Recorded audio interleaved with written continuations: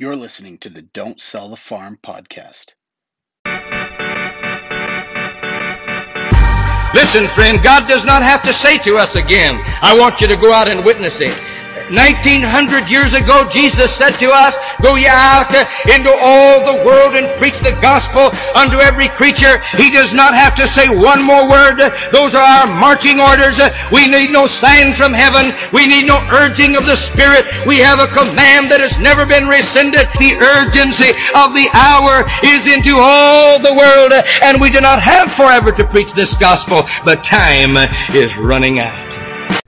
Today we have Pastor Diego Galvan on the podcast, and he has a bit of experience in pastoral ministry, you could say, in missionary work, and that's what we're going to really focus on today, because Pastor Galvan has a lot of very crazy and interesting stories from his time in Mexico. So, Pastor Galvan, welcome onto the podcast. Thank you. Thank you for having me. Yeah, man. Yeah, I was trying to do a little bit of research for this. So the only research I did, though, is I went on to the church's website and read your bio. There you go. That's a clean version. The clean version. The short version. But I found it interesting. I didn't even know, but you guys were saved in San Diego, right? Yeah. Okay. Cool. And actually, no, my wife was saved in San Diego. Okay. I got saved in South America. Okay, wow. In my own country, in Uruguay, in 1986. Okay. And then in 87, I came to the States. I moved to San Diego, and that's when I got into the Fellowship Church. So you were saved in another fellowship church? Yeah, just 6 months, enough to get me radically saved.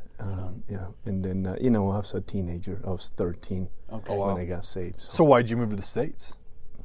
That's another... That's crazy story, crazy. But hey, man, my well, father, cool. long story, short story in the version.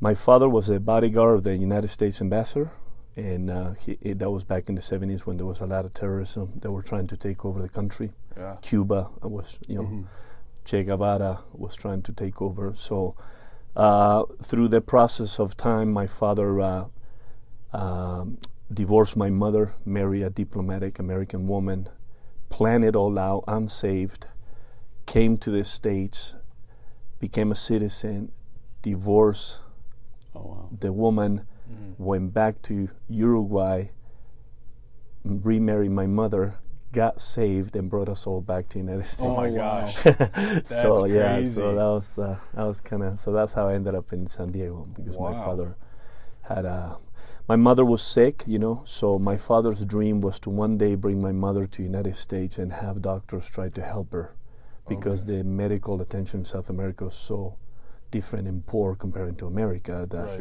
he thought, maybe there's hope. That was his human way of thinking, but God intervened in the midst and he saved us, and that's how we ended up in San Diego. Wow, well, story-wise, I think so far this is the craziest that we've had so far.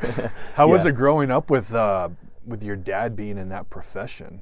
Oh man, I was small, but I remember my father had a group of 12 men that would work under, and there was plenty of attempts to kill the ambassador and the family. Yeah. So my father had access to everything in the United States. All the latest technology, the latest weapons, the bulletproof car. I would just go driving in a bulletproof station wagon back in the 70s. Gran Torino Ford. That's awesome. But nice.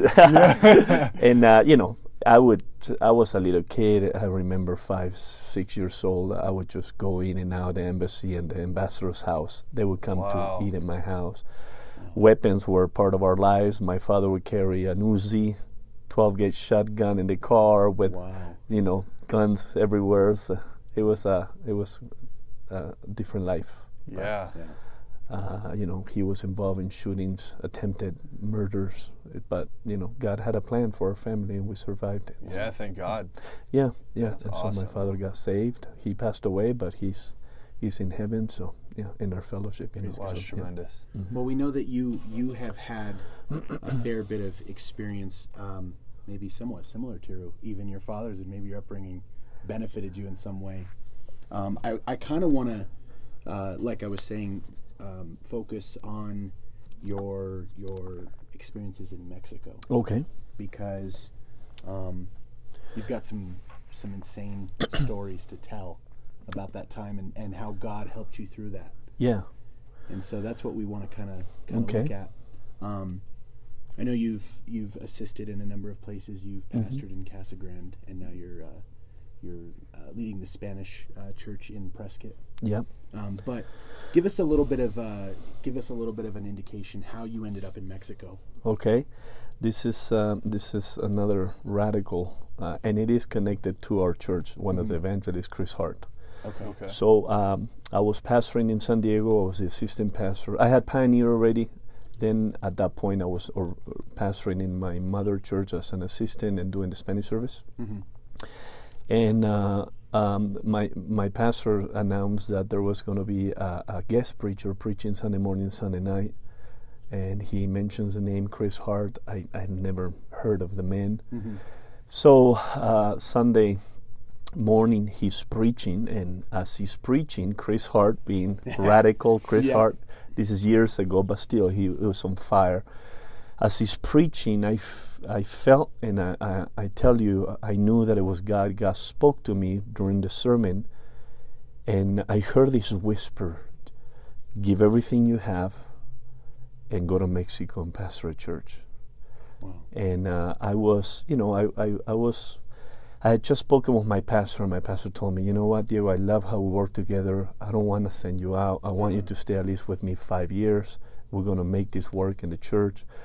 So I said, okay, I was assisting, but I also had a good job. I was working for Acura Jaguar, the dealership in San Diego, and I owned my house in San Diego, and I was doing well, Mm-hmm. But when I heard that voice, give it all and go to Mexico, in my craziness, and I know I'm crazy, but in my craziness, I said, okay, God, I said, I'll do it. In my head, as Chris Hart is preaching, I'll do it, but you need to make it real. I want you to tell that man that does not know me, give him a word, and if you help me through this, I'll respond, Yeah. So the Chris Hart keeps preaching. We've never met. He doesn't know me, Yeah. So when the altar call comes, I grab my wife's hand. I say, hey, babe, let's go to the altar. We always do, but this time I'm thinking, I need God, Mm-hmm. Yeah. My wife has no clue what's happening in my heart, Yeah. She's just going to the altar. So I sit at the altar, and right when I sit, man, Chris Hart stops the service, and he says, sir, and I look up. I says, yeah, you. He says, can you get up? He says, when you were sitting back there in that chair back there, God spoke to you to go to another nation. Wow. And I said, okay, Lord, you got my number. Oh my gosh. So Chris Hart says, true or false? And I said, true. He says, okay. He says, I want you to know that was not you. It was God speaking to you. And you need to obey God. And so he says, can I pray for you? And I said, yeah, sure. And so as he's praying, he now steps into a prophecy. Mm-hmm. And in that prophecy, God spoke to me. He said, if you obey me, I will give you men for your life. I will give you disciples, and I'm going to reach cities with the men that I give you. And so I walked up to my pastor right after that. I said, I think that I'm going to Mexico. Wow. So, we worked it out. I thought I was going to actually go to Pioneer because my brother was already pastoring in Tijuana. Uh-huh. And but I didn't know behind the scenes my brother was thinking of being a missionary to Uruguay. Oh, So I took over the church of my brother. Okay. When he became a missionary to Uruguay, I went to Tijuana. Your brother who looks and sounds a lot like you. Yeah. Which I'm going to go on record, he's older than me. He's all I don't know which one's better looking. They look a lot Well, alike. we'll leave that for We'll leave that one for the revelation. podcast. Yeah. And so that's how we ended up. Short, kind of quick version. I sold my house. I quit my job. The superintendent flew from LA to San Diego, and he told me, you're insane if you're going to give this opportunity, because I was earning good money then, Yeah. really good money. And And I said, no, sir. I said, I'm not. I'm a Christian, and I'm going to love, I'm going to do what God's called me to do. And you know what? The guy said, you know what? I respect that, and that's how I stopped my job and we moved to Tijuana. And how long ago was that? What year was that? So that my Jacqueline she's going to be 16. So that was like 18, 19 years ago. Okay. Wow. Okay. And so when you got into Tijuana, what's some of the first things that really you saw a major difference? I mean, I knew you grew up in Uruguay. Yeah, but Uruguay is not third world. See, it's very European. Right. So for me, I moved to Mexico. I had horrible culture shock. My wife did it. You know, I wake up the following night. I moved in. Yeah. And I'm hearing a horse in my window and some chickens, and I'm like, oh boy, this ain't San Diego, and this is not Uruguay, man. Oh my gosh. So yeah, the first week, God had, looking back now, God had a supernatural plan to that church, because my brother had done an amazing work. He had already 3 baby churches. The church had already at that time around 65, 70 people. Wow. But when we stepped in, man, it was like supernatural. Like the church doubled within 2 years, and I began to send works, and it was like rapid. Looking back, I was there almost 4.5 years. Looking back, there was so much that took place. But looking back, it was supernatural. It was God having a specific moment. Or even this week, a couple in Nogales is going to get sent out. And that guy and the girl, they got saved when we were there, single. Today they're married and they're getting sent out, And so God did so much stuff. But the first week was radical. The first week I moved in to the house, which we call a house, but it was a shack. Yeah. They found the head of a woman in my street. Oh my gosh. And I thought, oh boy, this is not San Diego anymore. Yeah. And so I immediately realized that violence, drugs, and the violence is something that I have never. I've seen movies back in the days, but what me and my wife and kids, we lived through the almost 5 years there. Mm-hmm.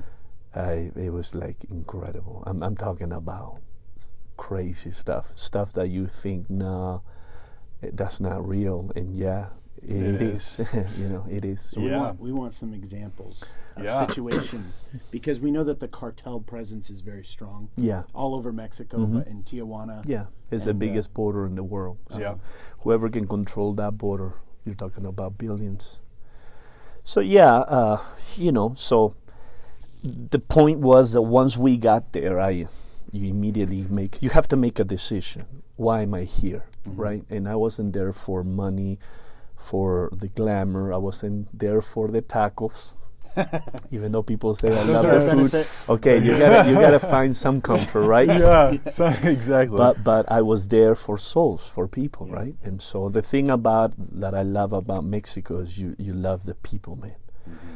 And that is one thing, is that yes, there is violence. Again, I want to say this before I even go. Mm-hmm. Yes, there is violence. Yes, but that's on the side. As a Christian, if you're called to preach, you're preaching for souls, and all of the souls that God had given us, and the miracles that to this day, it doesn't even compare. And so, but you have to make a decision. You either let fear rule and control you, or you by faith know why you're there. I'm here because God called me. And for me, it was very radical. I mean, how many times do you have a preacher that doesn't know you from Adam and say, hey, sir, back in that chair, God told you to go to a chair. After you told God to tell him to so tell you. For me, it was very, very real to me that I knew that I was there because God had called me, right? So my point, the way we saw with my wife, which I love dearly, that precious girl, is like, hey, if we're here, it's because God called us. If God called us, He's going to protect us. Right. And the other point is, and I know I joke about this, but this is true. And if I die,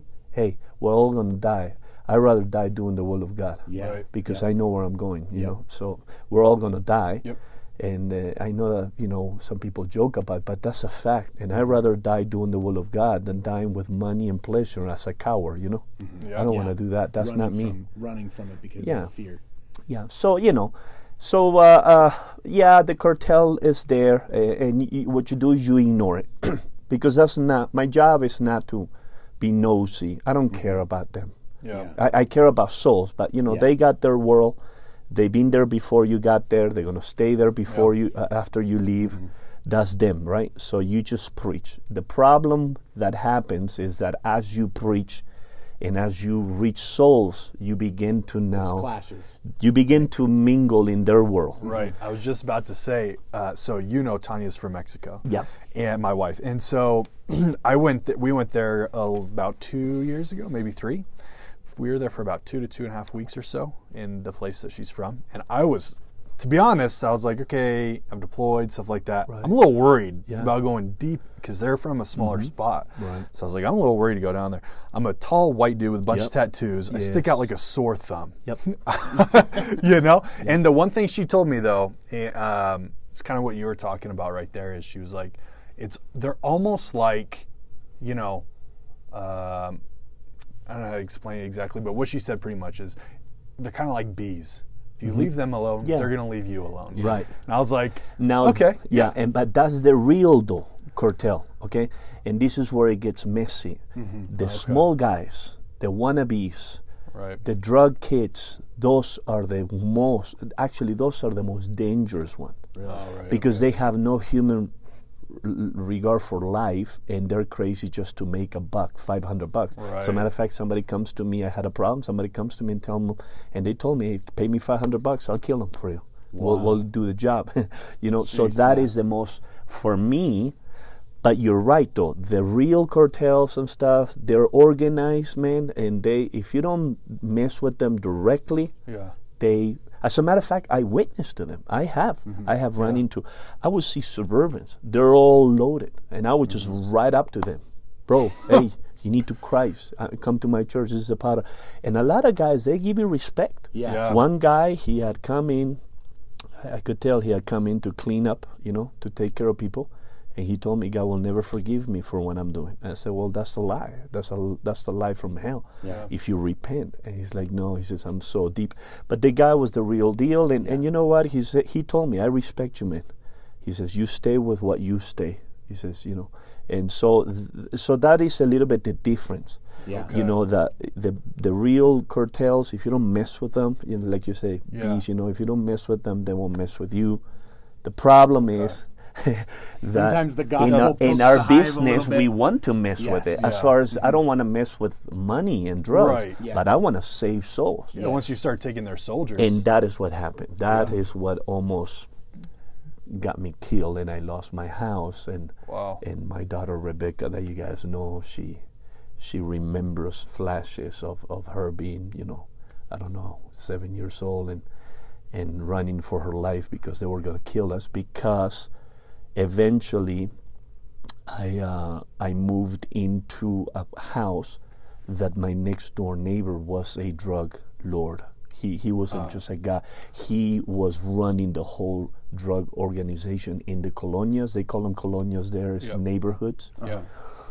And so that is the most radical story that I ended up. I don't know if you guys want me to tell you that. But hey, that would be great to hear. But what happened was, it's like I was living in a house, and the cartel executed a man in my doorsteps. I heard the man die, drowning in his blood. It was a mess. It was bad. So Pastor Lamb at that time tells me, you need to look for another house. I said, yeah, but this is the thing. Wherever you go, they're there. I had just moved from another house that they had killed a man in my house. Inside your house? Yeah, next door, my lot. They had executed a young man there. I left that house. I moved to this house. Now they killed somebody in my front door. Oh my God. So now, it's like... Let me ask you this. What was that guy doing at your front door? Was he just there circumstantially? He was committing adultery with the wife of a drug cartel man. Why was he at your front door? In a car. committing adultery. In the act, they killed him. Oh, wow. Yeah. Oh, my gosh. Yeah. So you know, adultery is Deadly. Is deadly, especially in and to mess Mexico. around with the drug cartel guy, one of the drug cartel, is not. Well, it's funny almost It's to a just point because just some, like, Tiny doesn't have, her family doesn't have a bunch of ties, but they have loose ones, yeah. right? So I feel like everybody does to a point, right? And so that's what she was telling me when we were going there too, is a lot of it, it's crazy when you really think about it. Some of those cartel guys, you know, besides like killing and things like that, when it comes to family, they're the most, sometimes they're the most loyal or moral obsessed people, but especially when it comes to family. Yeah. And she's like, it's almost very, A little bizarre. it's a little ironic when you think about it, but she was just talking about how crazy it really is. Yeah, you know. So you ended up moving house. So I left I left from that neighborhood. It was insane, to another neighborhood, hoping that it was gonna be better. Yeah. It wasn't. My next door neighbor ended up being one of the head guys of the run. You know, Just got worse. Yeah. So the reason how I realized this is I would go to church on Wednesday, come back from church, and two Suburbans who were all drinking beer, guys hanging out, and they were all blocking my driveway. You know, so every service I would get out. Hey, dudes, I need you to move your trucks. I need to come in. They would never answer me. They would never talk to me. Was this the driveway of the church or the? No, my house. Okay. Yeah, because my neighbor was living next to me, so they would always just party then. And so this went on for weeks, you know. So finally, I'm like, man, I'm getting vexed, and so now I realize, man, I brought my wife and family into a worse part because these guys were more, you know, more money, Suburbans, more personnel. You're usually dealing with 10, 12 guys every night. I'm coming in. Yeah. Sometimes I go preach a revival in the United States, and I have to leave my wife like that for a week, you know. Geez. So I told my wife, I said, you know what, we're going to get this couple saved. And so I said, my wife can cook, you know, not for nothing, but my wife can cook. So I told her, I said, we're going to get this guy saved through the wife. We're going to, I want you to cook. Oh, wow. And one day she cooked a meal, and we went and took it to her. Wow. And man, this woman was tormented. She was living in a prison, you know. So long story short, she opens up. My wife witnessed to her. She comes to my church, gets gloriously saved. Wow. But the problem is, the husband didn't like that. And now she started coming to my church with black eyes, messed up in her, you know, just really, you know, bad. So finally, I had enough, you know. I said, God, I need you to help me. I just went, knocked on the door. Wow. He opened up the door, and I told him, I said, you know, I'm your neighbor. And the guy didn't even answer me. I said, and I see what you're doing to your wife. Wow. And men that do that to their wives are cowards. Oh my God. I know, but I had it. And I told him, I said, hey, one day you're going to stand before the living God, I told him. And you're going to give an account for all the mess that you're doing and with your wife. And then I let it happen, man. I told him, you better get right. I said, any coward can do that. Yeah. And so what happened was, I learned this was not the smartest, but I was already in it, you know. His daughter comes out. She was 40. One of his daughters comes out, 4 years old. I said, look at that girl. That's your daughter, right? He never answered me. He looked at me, looked at her, just nodded. I said, do you want men to treat your daughter the way you treat your wife? Oh, wow. Do you think that's manly? Yeah.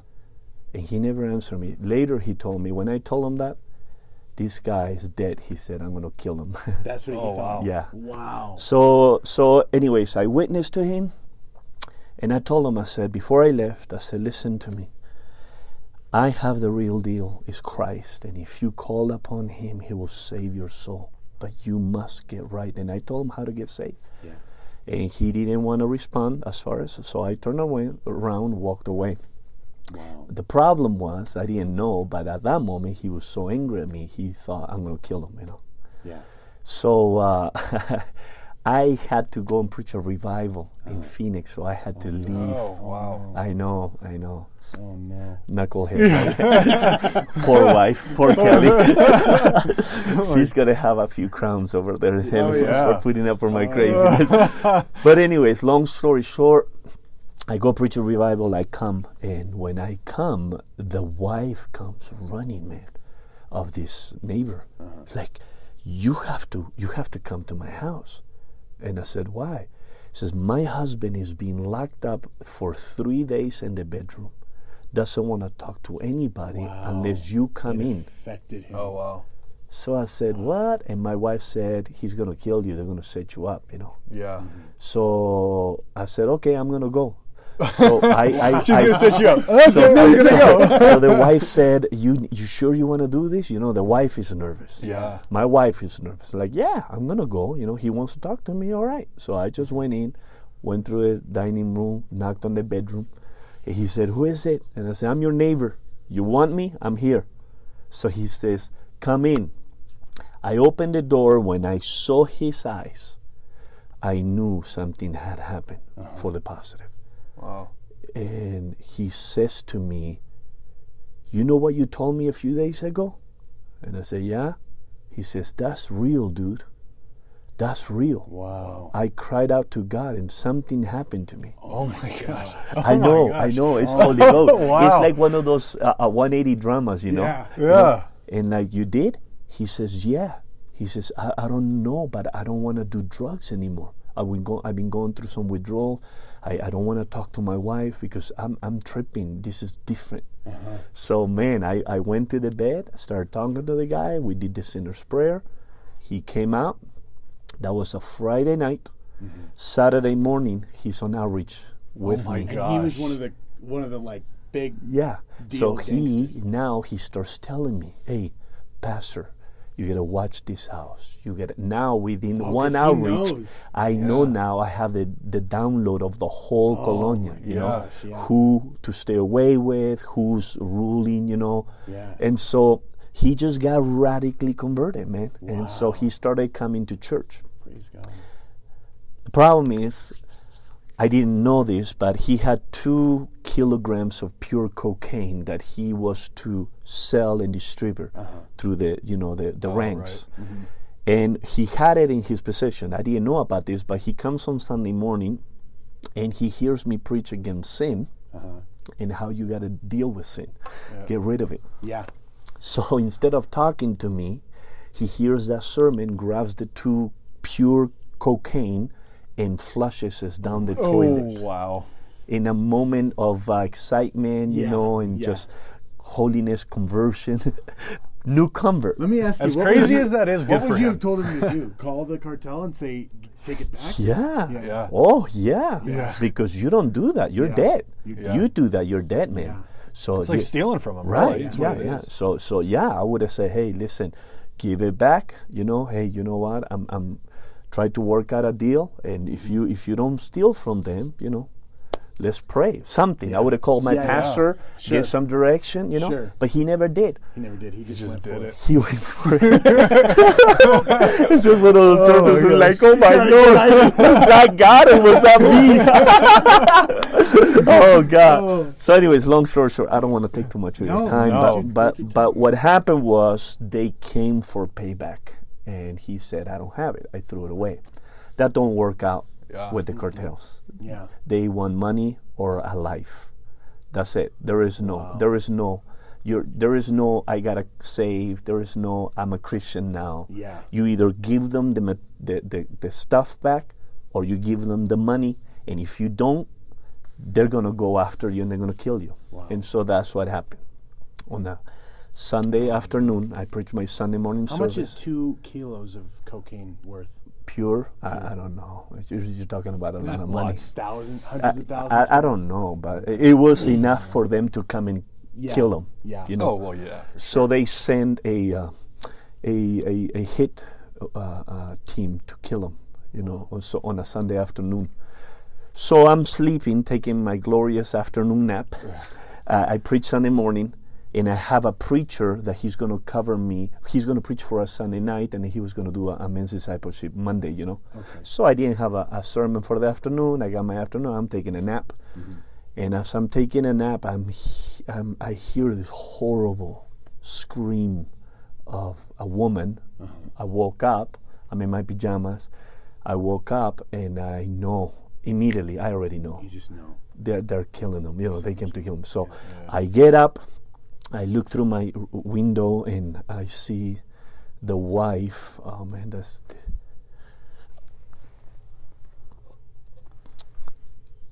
I see the wife hurt, man, and she's screaming, and she looks at me and she says, "Pastor, they're gonna kill us all. I don't want to die," you know. And they have like 4 kids. Wow. So she says, "Help me! I don't want to die." And next to her is her 4-year-old girl, and they had broken her jaw. She's bleeding. Oh my gosh. And, so I had to make a quick call, you know, what do I do? So I acted.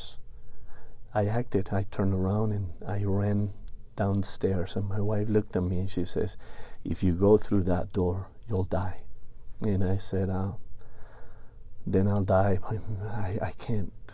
So I went through the door, and I had a cell or a phone with me, you know, But what happened was, I was telling him earlier that in the moment that I started running, apparently one of the guys that had an AK-47, he was going to shoot him.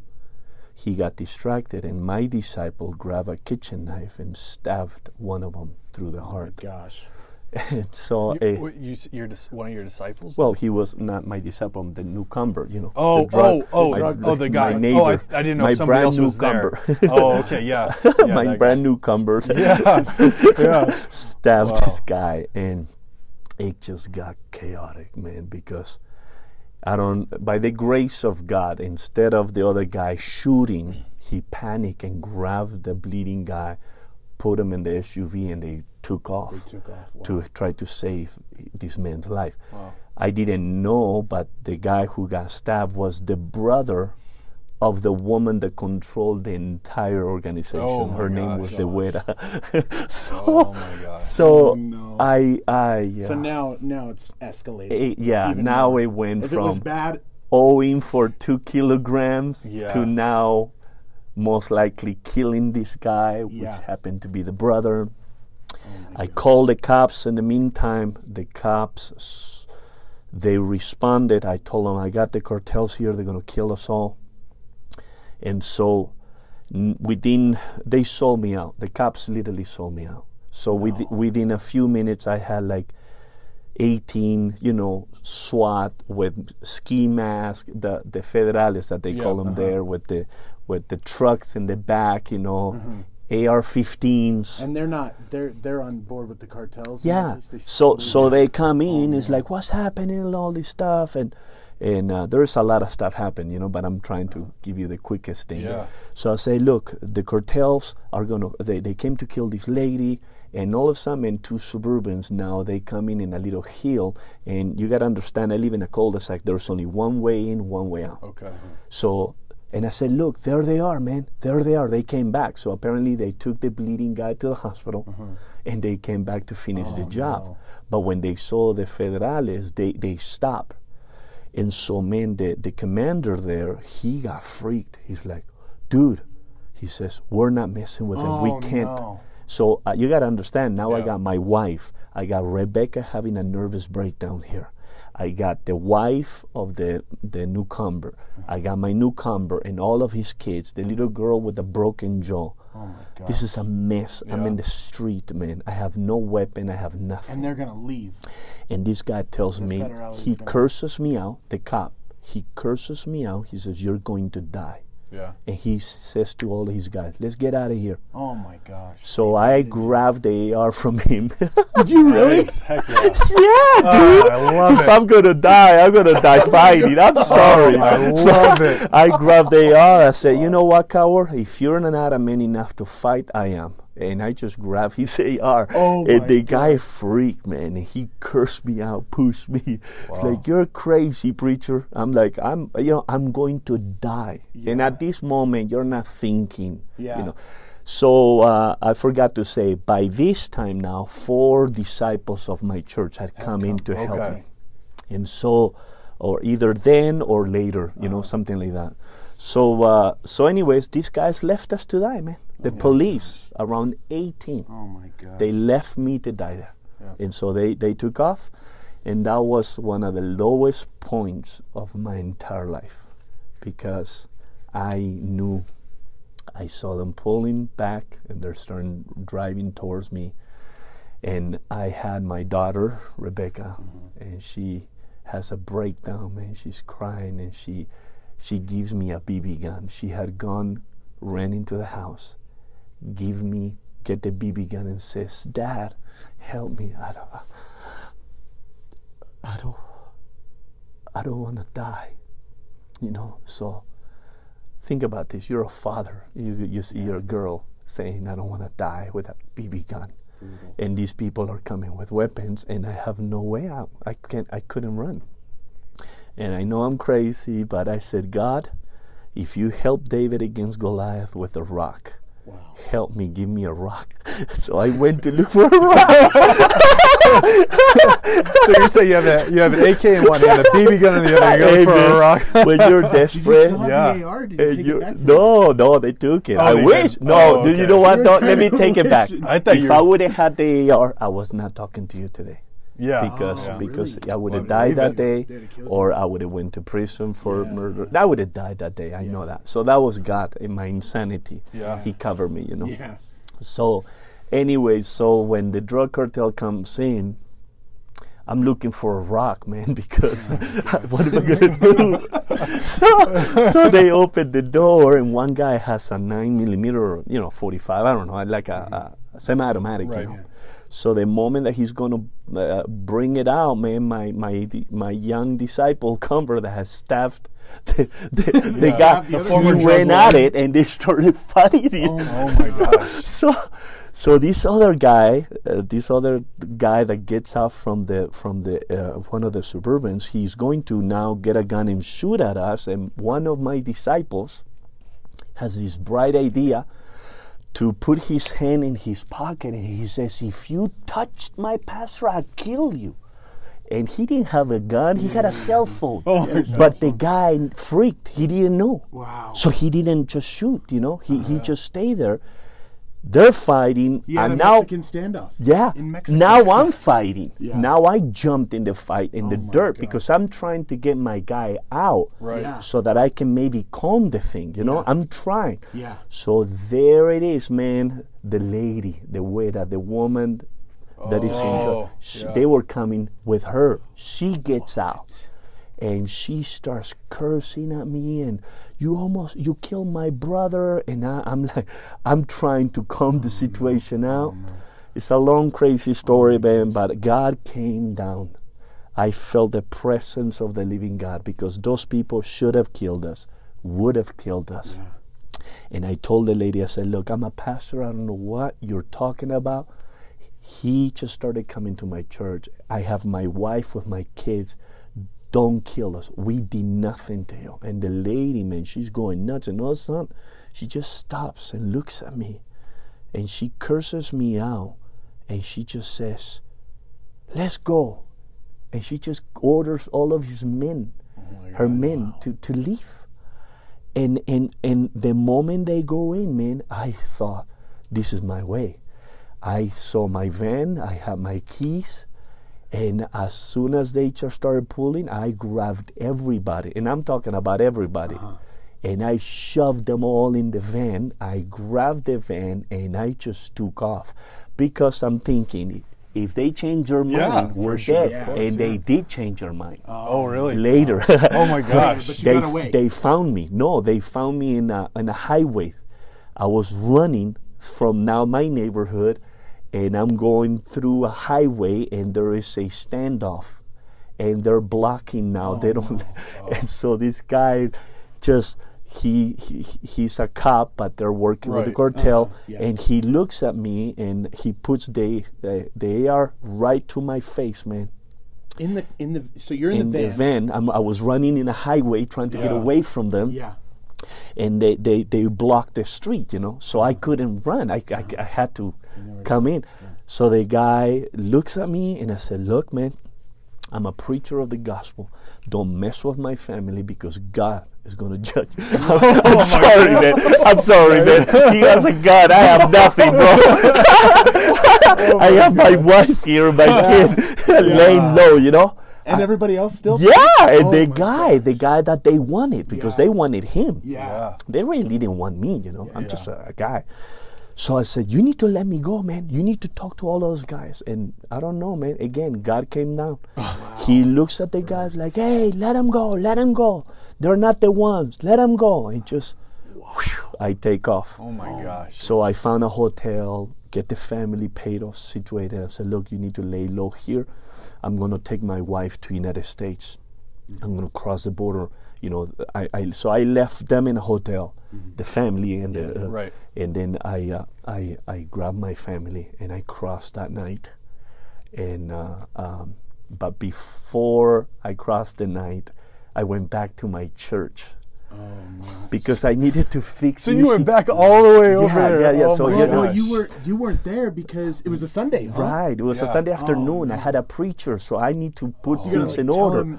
So I go in to my church, and my disciple looks at me and says, like, hey, Pastor, did you know you forgot your pants? Remember I told you at the beginning? Oh, yeah. I was in my pajamas, bro. So I'm in church with my pajamas. And so I'm like, oh, I'm sorry, man. I'm trying to explain to him, this is crazy. I tell the guest preacher, preach. They almost killed my family. I got to go. So when I turn around, man, I'm looking. Two Suburbans come in and just bam, right in front of the door of the church. They just come in and close me in. Again, I'm caught again, So I said, God. This is after he's in the hotel now. Yeah. So it's I had just you and your family. Yeah. Okay. So I said, God, you got to help me again. I just all tinted windows, nothing, It's just them there. I'm here. I just walk right by them. Because I have to go. Because I gotta go to my wife. This is like a movie. I'm telling you. I know. You should get Mark Wahlberg to play you. So I grabbed my van and I just took off and I went to the border. I crossed my wife, called my pastor, explained to them, what had happened. And my pastor said, you can't go back. But I'm like, I have to, man, because I couldn't lose a church like that, Yeah. So when I went back the following day, my neighbor found me, and they told me they're looking for you. They are putting a watch in your house. Oh my God! So she told me, if you go back, they're gonna kill you. They're gonna kill your family. So I did go back. I had to get my stuff. But you left your family. I left my family in the United States. So there we go. Okay. So I went around 2:00 in the morning. I went in, sneak up from behind the windows, and in your house. Yeah, because I needed to get my stuff. I needed to get my laptop. There was stuff, documents, birth certificates, Wow, that I kind of wanted to. It's not like I needed, but there was some stuff. Yeah. It's hard, man, to live your life like that, And so I did. I sneak up. And then I just made an announcement. Anybody in the Colonia that wants free house, free refrigerator, free stuff, go in and have at it. And so people in the neighborhood, they started going in to get all my stuff. Oh, wow. So I lost everything. Yeah. Wow. So what happened was, like a couple of days after, I crossed my family back to Mexico. Oh, wow. And I found different places to keep them in different houses. A pastor let me stay in his house for a few days. And then I got a little shack that I rented, and I stayed there a few days. Wow. And I would go and preach in my church and then quickly get out. Wow. So they got me one more time, and that was a week after. I go in to a dentist, and in the dentist, it's in the second floor. It's only one room, brick. The windows are all barred. So you only go in one way. One way. You go out. No other way. So what happened is that I'm having my teeth being fixed, And all of a sudden, when the lady, the dentist is working my teeth, she hears a radio of a police, or something. And she says to her assistant, "What's going on? Can you go and check?" And I'm getting my teeth worked on. And the assistant goes to check, and she says, "Oh my God, there's armed men in front of our waiting room." And I thought, oh no, they got me, And I know that this is going to sound crazy, but this is legit. This happened. Again, God intervened. And I'm telling you, this was supernatural. So the dentist thinks that she's going to get kidnapped, because in Mexico, that's what happens. If you're a doctor, they come, kidnap you, So I told the lady, look, they're not coming for you. I said, they're coming for me. Wow. And so the lady said, it's a Jonah moment. What are you doing? What happened? And I'm like, I cannot explain to you. I said, but I need you to do me a favor. Give me a pen and give me a paper. And so she did. And I wrote, which I happened to find the other day, my last note to Kelly, because I knew that they were going to take me, Yeah. So I wrote it very quickly. I signed it. This is the day, December 5, 2006. What does it say? I told her, I said, "Kelly, if something happens to me, remember I love you. Please take care of the kids. Go on with your life. I love you with all my heart. I made some mistakes, and I'm sorry. I ask God to forgive me, and I ask you to forgive me, your husband." And then I signed it. Wow. And so I gave it to the lady. I said, "Look, they're going to take me. I'm asking you, please." I told her, "I'm a pastor of that church. Go and find a wife. Give it to that wife. This is my wife." Yeah. And so right when I'm going to get up, man, I'm telling you, this is Holy Ghost. I get a phone call. I open up my phone, and it is an ex-cop that happened to be in the whole moment. Remember I told you there were 4 disciples that they went to help me in the original? Right. And the ex-cop said, "Pastor, I don't know why I'm thinking about you. Are you okay?" And I said, "No, I'm not. They got me." He said, "Where are you?" I said, "I'm in the plaza and the dentist." He says, "I'm in the plaza, Pastor." Oh my gosh. What? Yeah, listen, my his name, I'm going on record. His name is Daniel. He still is alive today. Wow. And I said, "Daniel, they're going to take me." He says, "No, they're not, Pastor." So I hang up the phone. I just waited a couple of minutes. I talked to this lady, because she was like, the dentist was out of control. She was like, the assistant, she was crying. I'm trying to help these ladies. I know I'm going to be taken out soon. So I opened the door, man, and here's a guy with an AR, or I don't know, assault rifle. He looks at me and puts it right in front of me, man. And all of a sudden, my disciple comes like a madman, running the stairs. "This is my pastor. This is my man. Don't touch the man of God. You hear me?" So I'm like, so the guy looks at me. He looks at me. He looks at the assault rifle. He points it at me. He's staring at me, man. And it's like a moment, like you can hear it dropping. And he says to me, "Are you a real pastor?" And I said, "Yes, I am." He says, "You're the real deal?" And I said, "Yes, I am. You don't want to mess with me. You're not the guy that you want." I love it. Wow. And he says, "Okay." I said, "Okay." So he just kind of opens up to the side, and he just says, "Go." Wow. And my disciple grabbed me. "Let's go, Pastor. Let's go, Pastor." He just took me.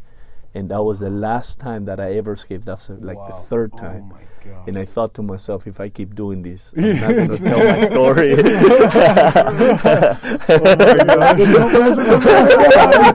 I've been threatening people. Oh God.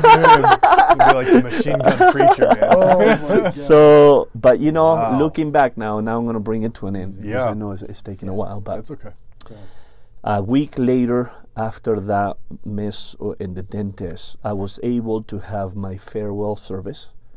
And in that service, I had 199 people. Oh my gosh. Sunday night.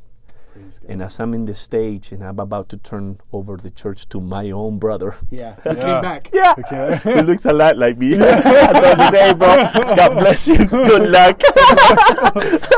Hey, good looking. He's like, hey man, these black Suburbans keep following me everywhere. I don't know what's going on. So I said to him, you know, I was thinking, I told my wife that night, you know, it's like the devil almost stole that from us, you know. If I would have left afraid of my life and stuff, I would have lost to see 199 people just celebrating the end of our ministry to receive my brother. And I felt like, you know what, that the souls and what God did through those crazy years, we're seeing even fruit right now. Like I said, you know, this No Goddess conference tomorrow, they're going to send a couple out that he got saved. He was one of those men that was trying to defend my life. Oh my gosh. You know, so he even told me, I saw him Tuesday, I went to preach, and he hugged me and he said, Pastor, thank you for helping me. Do you remember those days? He's laughing. You know, we laugh about it now, but it was no laughing moment. Right. You know, it was my life, my family. My daughter Rebecca, when we moved into Vegas to take, you know, to be the assistant, for 2 years, she always would have a nervous breakdown. She would not sleep a normal night because of the terror that she had to deal with, you know, the fear, you know, of all of that mess. And the sad part of the whole story is that my disciple, the one that I helped, I told him, I'm going to buy you a ticket. I'm going to send you to South Mexico with your family. I'm going to put you in a fellowship church. You never need to come back here because they're going to kill you. He didn't listen to me. That's the former drug lord. So he went back, started messing with sin, and they executed him. And they executed his 18-year-old boy around, you know, a few blocks away from the church. So his wife, I don't know where she lives now. She's in hiding. The kid, the daughter, that, you know, she had her jaw broken. She's older, obviously, but I wish somehow maybe we could find her. But the sad thing is that the man died, his son died, and there was no need for that. You know, God helped him. I almost paid with my own blood to help him. But he played with sin. He went back to sin, and you don't play with sin, and you don't play with the cartels, because if you live to tell your story once, well, that's a great illustration of you will never come back and live. You know, they're not going to let you live. That's a great illustration of what sin is like. Yeah, the wages of sin is death. Yeah, and it's very sad, and sad in my own person, as far as he could have had such a testimony. You know, he could have moved on, go to Mexico. We have so many churches in Mexico. Start a new life. You know, and use all of that story for the testimony and for the purposes. Well, hopefully that's what his wife is doing. I pray, you know, I pray that somehow, this is what I even told that guy last week. I said, you know what, the word of God is not in vain, and we gave our lives to her. She knows she was born again, so, you know, maybe in heaven, in eternity, you know, she'll serve God. Yeah. So that was a long one of my crazy stories. One of your well, hopefully you will continue to be one of our recurring guests. We have to have you back on, Diego. Wow, that was Thank but you.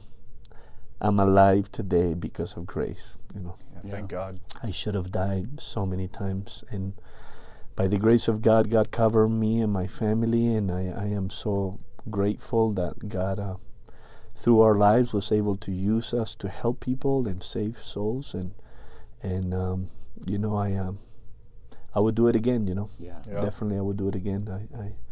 There is no. Well, your faith is very encouraging. Yeah, thanks.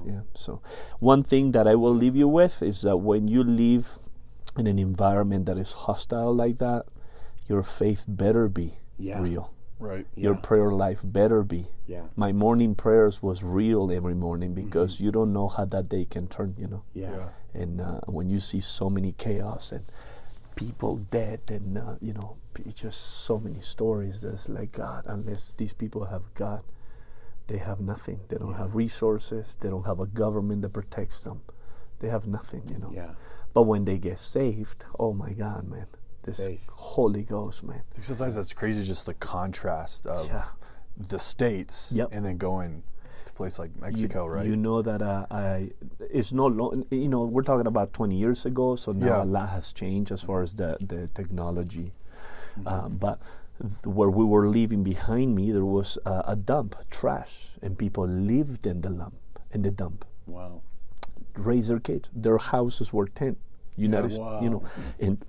And one day, I'm doing an outreach. They're burning trash. There's no electricity. They're burning trash to see light at nighttime. And if you look on a clear night, you see Coronado Island in San Diego, which is millions. If you ever been there, millions of dollars, Yeah. Yep. And so here I am in the middle of trash, man, outreaching and praying with people that have nothing. Yeah. And yet you see billion-dollar homes across Wow. the ocean, you know. That's amazing. And it's like so drastic, Yeah. but yet so powerful when you get to pray with people like that, and these people can actually come to church. And we had people that they had nothing, man. I'm telling you, nothing, like shacks, holes in the dirt to go to the bathroom. Now they're saved, married, born again. They have a house, they have a car. Yeah. You know, their lives Have have changed. so much. And you know, that is so powerful. awesome. That's addicting to see that. Yeah. You know, you see that, it's like, God, I want that. I want that. Yeah. Man. I love that. You know. Yeah. Oh my gosh, Amazing. that's crazy. Yes, We're sir. gonna have to have you on for some more. Yeah, All definitely. right. Well, thank you. Yeah, I took really enough appreciate of it. your time. No, this is. Thank you for taking our time. Oh no, I was very engaged. This is not something. taking up any of my time for sure. So, for sure. Thank you. but no, yeah, thank you very much for coming on. Like we said, we'll continue to have you on if you will continue to love come. that. Yep. I appreciate that. Of course. Thank you.